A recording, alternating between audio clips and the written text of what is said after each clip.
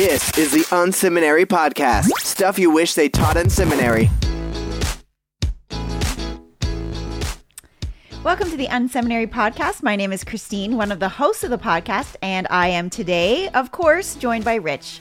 Rich, how are you? I'm doing great, doing well. It's such a beautiful sunny day here today. Such a good time. Yeah, we had some family visiting us today, so I got to enjoy some local places that we don't always have the opportunity to do. We've been having some extra time to be able to do that this year. Yeah, for folks, I think I've mentioned this before, on other podcasts. We live in kind of a vacation land, a place people go in the summertime to get away. And this is obviously a bit of a different summer. And so it's fun because that stuff's not busy. And we were just at a historic site. There's a historic site literally, I don't know.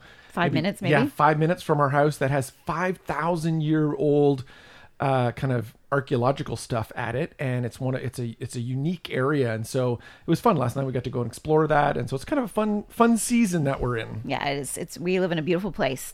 All right, tell us about today's article, Rich. Yeah, today's article is called 5 Reopening Phase Opportunities for Multisite Churches. That's a little bit wordy, but the multi-site church movement I'm super passionate about. It's the most pervasive innovation, I would say, in the local church in the last 20 years. It's even more impactful than the current shift to digital.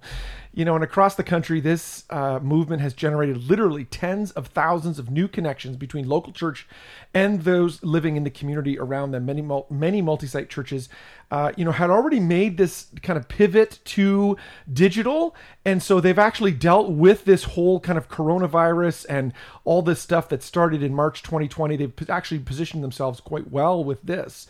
Now, in this current phase, I think that this phase that we're in right now, we'll call this the reopening phase. I think, although it is more complex and difficult than the digital phase that we were in, I do think multi-site churches are uniquely positioned to navigate this transition so well. In fact, even maybe to leverage this opportunity as a chance to reach more people. And so today we've got 5 different things to talk about, kind of 5 opportunities. If you're a multi-site church and you're listening in, hey, here's some opportunities for you. Or if you're thinking about going multi-site, here's some stuff you're missing because you're not multi-site. So again, I'm bullish on the local church, bullish on multi-site churches, and so I want to give you some opportunities to be thinking about as church leaders today. Yeah, you've always been a big fan of multi-site. This is one of many articles on the topic, but zeroing in on the potential of multi-site here in 2020 is super important. So point number 1, merger potentials.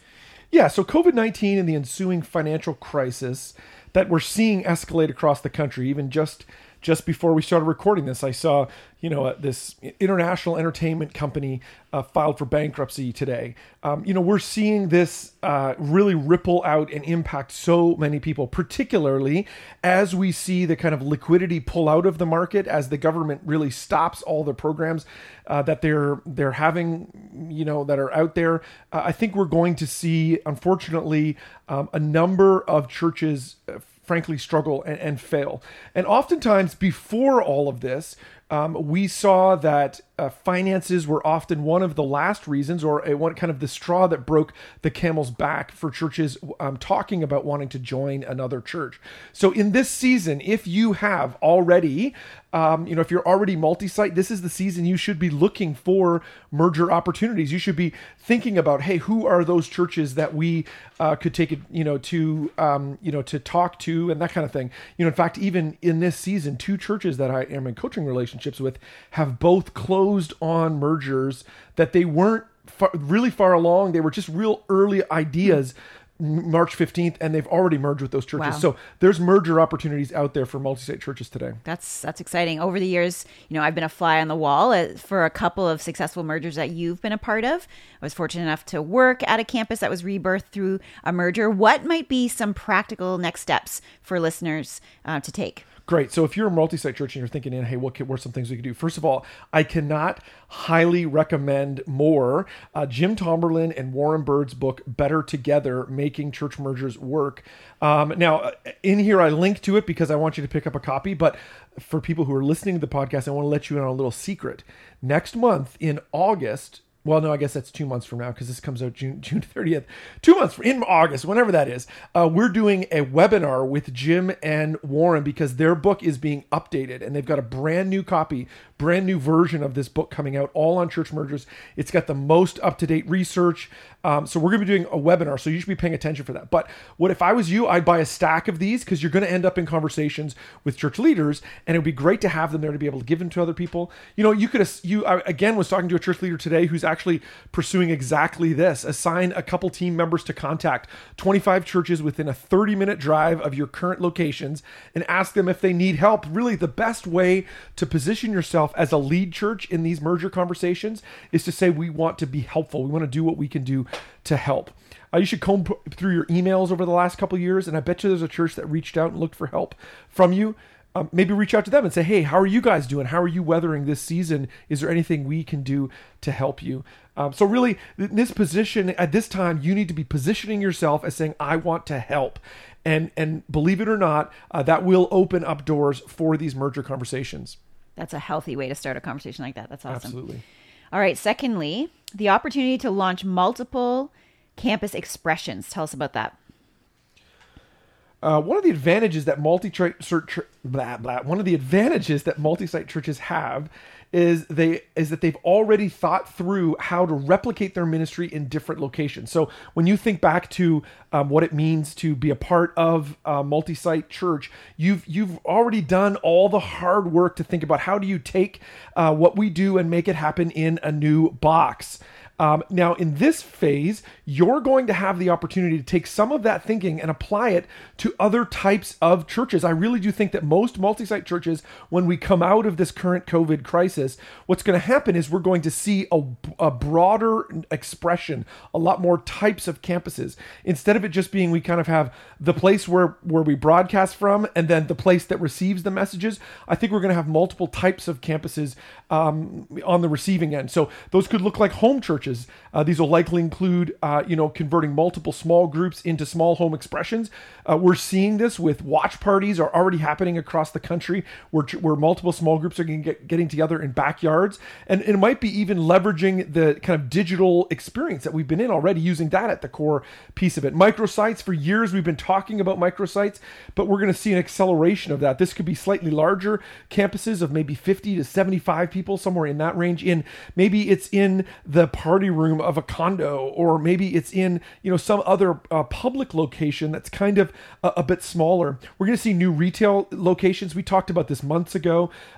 Retail continues to accelerate and not do well. We continue to see retail crumble across the country. There is going to be more opportunities for you as a multi-site church to step in and say, hey, let's do a different sized location using some old retail. And then traditional campuses, whatever that has looked like in the past, you're going to have all of those opportunities. Now is the season to be thinking about, maybe we should be kind of looking at launching multiple campus expressions. I was thinking about those retail locations. That would be a great idea for churches that previously met in schools, because That's so unstable right now. Yeah, so we are seeing, and it's interesting because I know there are some churches that rent in schools that are already back meeting, but we are also seeing a lot of, some kind of pressure on that across the country where school boards aren't sure when they're going back and all of that. So yeah, absolutely. I think there's opportunity there to find kind of creative retail solutions.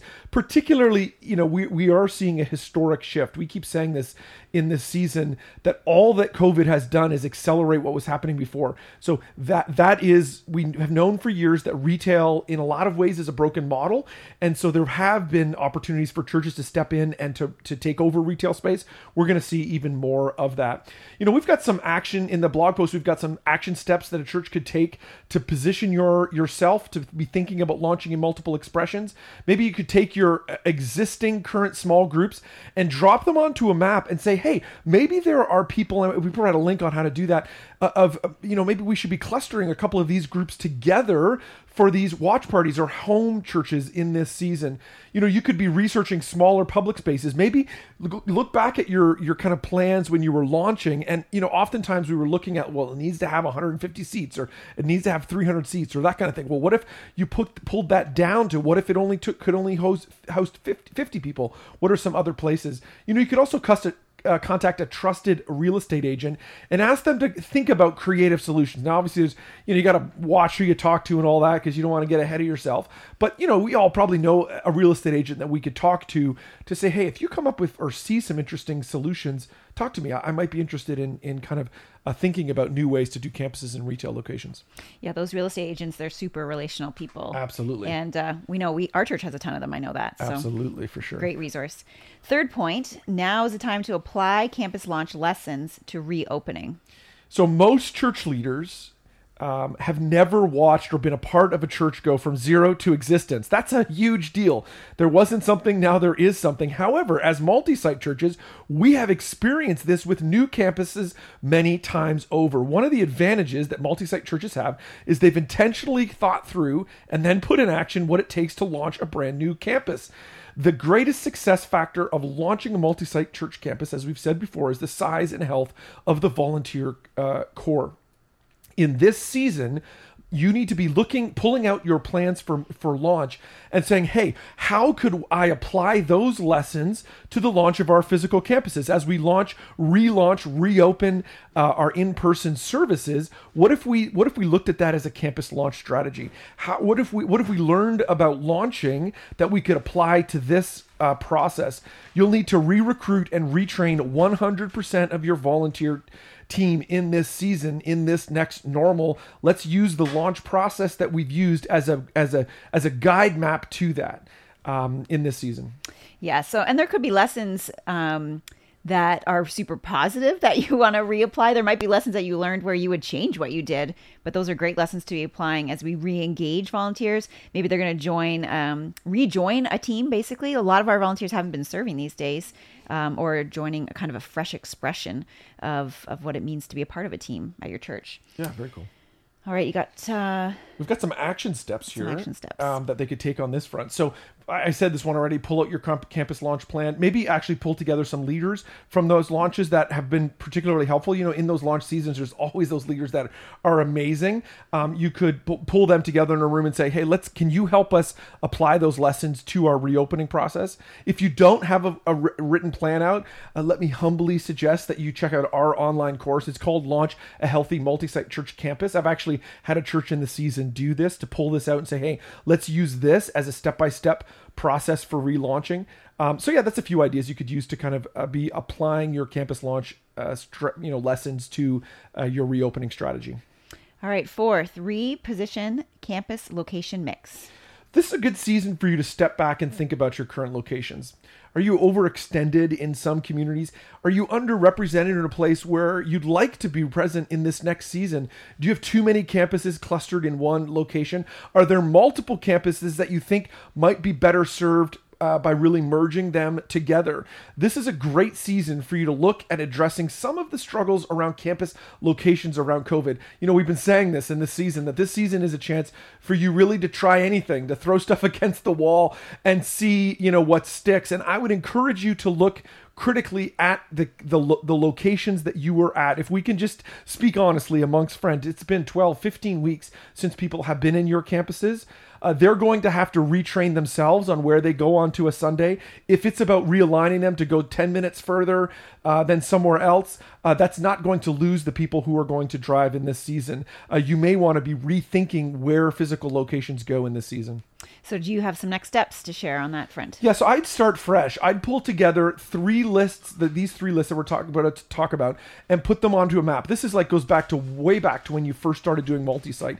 And what I would do is say, okay, looking at these pins on a map, ignoring where our physical campuses were, where would we put campuses today? Let's look at where people are actually connecting with us today. If we were to relaunch with multiple campuses today, where would they be? So look at volunteers. Where are all your volunteers from? These are the people who are serving before you came. Your donors. Where is your donor community represented? Are they spread through at all these locations? Small groups. What does your small group network tell you about where your current campus footprint? So that's the first thing I would do, start fresh. And then next, again, gather your teams together and brainstorm some what-if questions. What if we had to double the number of our campuses in the next year? Where would we go? know some of our churches are going to face this with our reopening issues. If we have to be in locations with 50% capacity over for an extended period of time, one of the answers is to say, let's double our campuses. Let's just come up with more campuses. We'll have more campuses with fewer people in them. So maybe we go back to some of our other points and look for smaller locations in the same locations, but actually add more of them. You could also gather them together and ask the what if question. What if we had to compress the total number of campuses we had? What would that look like? What should we be thinking on that front? All right. Lastly, rapid campus launch and experimentation. This is the perfect time for you to launch a new campus. Really, I mean it. I know this is crazy, but you are about to go through or in the process of going through a communication with your people where they are going to have to remember, where do I drive to church again? They're going to have to think that through anyways. This could be the season for you to jump on board in the spirit of the age, which is, hey, let's try some new stuff.